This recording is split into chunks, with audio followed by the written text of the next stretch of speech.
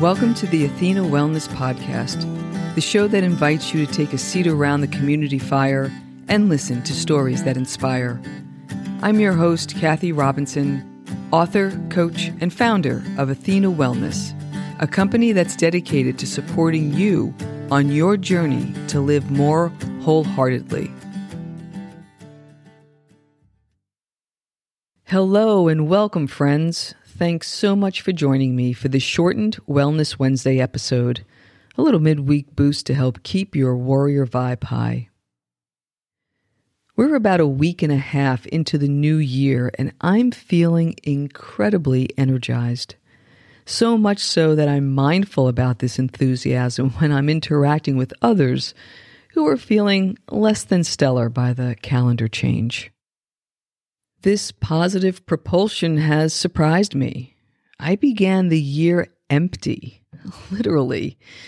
As I mentioned last episode, I did a 5-day Prolon fasting with food program that renewed my body, but I coupled it with a media fast to still my mind.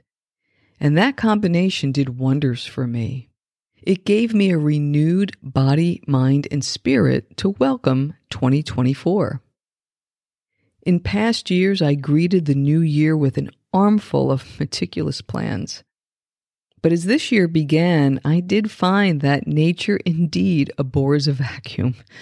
Lightning struck within days, and suddenly there were exciting professional and personal projects that began taking shape without me even trying. As I reflect on this unusual start to the year, I realized why I'm feeling so engaged, and I think the insight may be helpful for you. Here it is.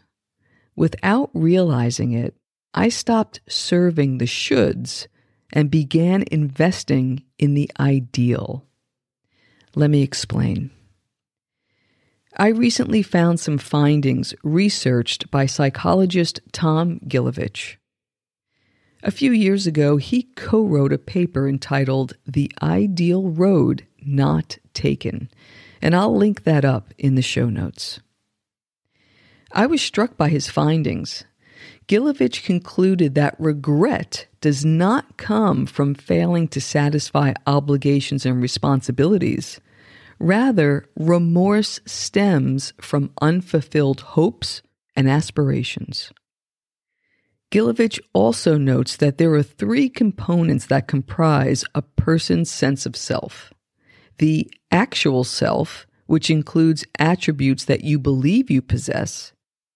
The ideal self, which includes attributes you'd like to possess along with your hopes and dreams.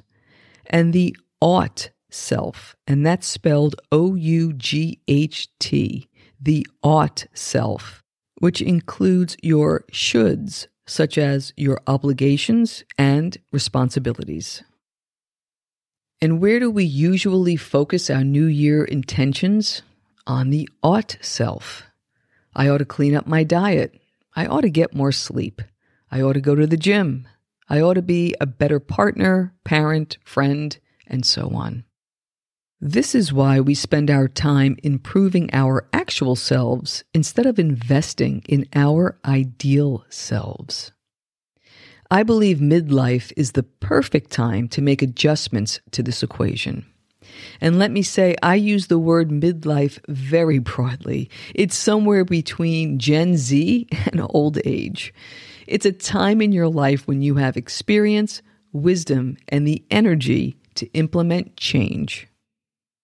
Let's take a closer look at the 3 elements of self with some helpful strategies for each. The first is the actual self. Your actual self is what is. And a helpful strategy to work with the actual self is learning to accept all of who you are and celebrating it.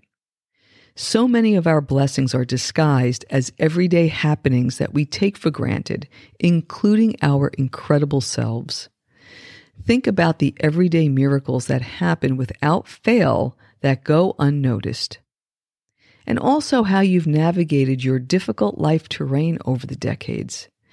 Take a few moments each day to honor all you've accomplished and experienced all the things that make you, you. The second is the ideal self, and this self is your North Star. It can provide direction and motivation. What's helpful to look at here is the relevance of your hopes and dreams. Do your aspirations need to be updated? Maybe you wanted to be a rock star in your 20s, but what you really want now is to be an entrepreneur or an artist, or maybe you still want to rock out. There's no right answer, only the one that feels inspiring to you today. The third is the ought self. This self is occupied with the things you feel you should do, or could do, or have to do. A useful strategy here is to identify the beliefs and influences that impact your ought self the most and change the narrative. Perhaps it's your own internal expectations or those of our culture or your family, work, or social structure. It's been my experience that redefining your roles and responsibilities isn't a quick fix. But I've found that over time, self-compassion, which includes awareness, understanding, acceptance, and forgiveness, is a way to reprogram your inner story. Now that we understand the three elements of self a bit more, how do we find some harmony among them? The question I would pose is, how can your actual self redirect time from your ought self to allow your ideal self to express itself a bit? Put another way, how can you begin to make investing in your ideal self enjoyable? Rest assured that a full makeover is not required unless you feel inspired to take some big actions. Small time commitments can go a long way to reshape your life. I believe it's how the most successful second chapters are created. One small step at a time allows your actual self to get the skills and experience and then invite your ought self to chill out a bit. We're going to explore these themes quite a bit this year, giving you the tools you need to make choices that align with your ideal self while keeping your life functioning as it transitions. If you feel like you'd like to work with these themes, I suggest you get a small notebook you can keep with you and begin taking notes of the things that are resonating during your days. It's also helpful to keep a list of the things that don't feel great anymore. This information will become a treasure trove, providing clues on the way forward. What patterns are you noticing? What are some changes that are needed? And what are some experiences that you'd love to have? This notebook, or even a dedicated note on your phone, becomes essential because these types of clues tend to come in the middle of other activities. In business meetings, while driving, brushing your teeth, cooking dinner, or traveling on an airplane. It helps to have one place to collect these seemingly random thoughts to study when you have a quiet moment. These thoughts that you're capturing are pointing the way toward your future. Jotting them down is a way of listening and crafting your days in a way that will delight your ideal self. Ultimately, your actual self and the vision of your ideal self will begin to merge. And I think that has a lot to do with the way I've been feeling these last few weeks. If any of this feels overwhelming to you, consider taking some steps that won't require heavy lifting, but will move you directionally toward your ideal self. Here are 3 suggestions. 1. Create a new list of aspirational experiences. You can begin by looking for hidden remnants in your journals, old bucket lists, or abandoned passion projects.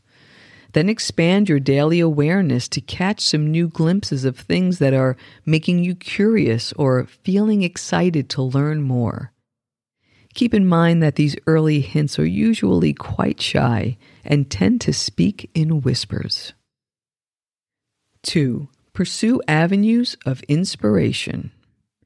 If you're feeling alone during this period of exploration, there are plenty of ways to learn more about the things that your ideal self finds engaging. You can seek out books, podcasts, movies, YouTube clips, stories of those who live in this new way. There are mentors and coaches and online communities and in-person gatherings.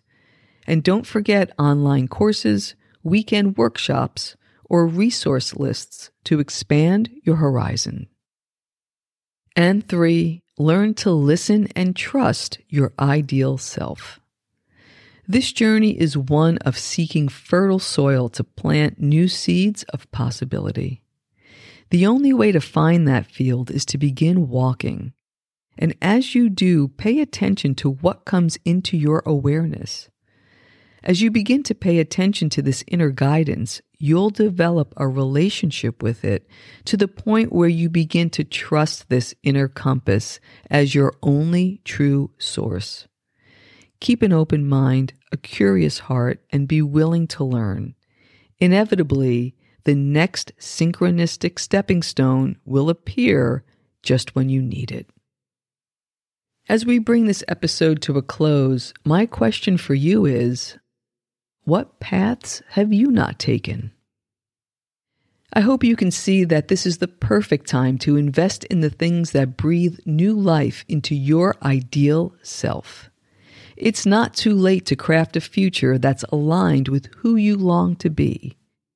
Your unique adventure awaits. If you're interested in exploring the themes we covered today and would like a guide for this soulful journey, please do reach out. I'll link up my coaching page, email address, and a link to learn more about the Prolon Fast in the show notes. As always, I look forward to connecting with you. And I'll leave you with this parting wish. May you circumvent life regret by taking the path that thrills your ideal self. Thank you so much for joining me today. I know there are many ways you can spend your time. Thank you for choosing to spend it with me. Until our paths cross again, be kind to yourself and show your warrior spirit some love. If you know anyone who could benefit from today's episode, please pass it on. And many thanks for supporting the show by subscribing and leaving a review. It means a lot, and it helps others find their way to our circle.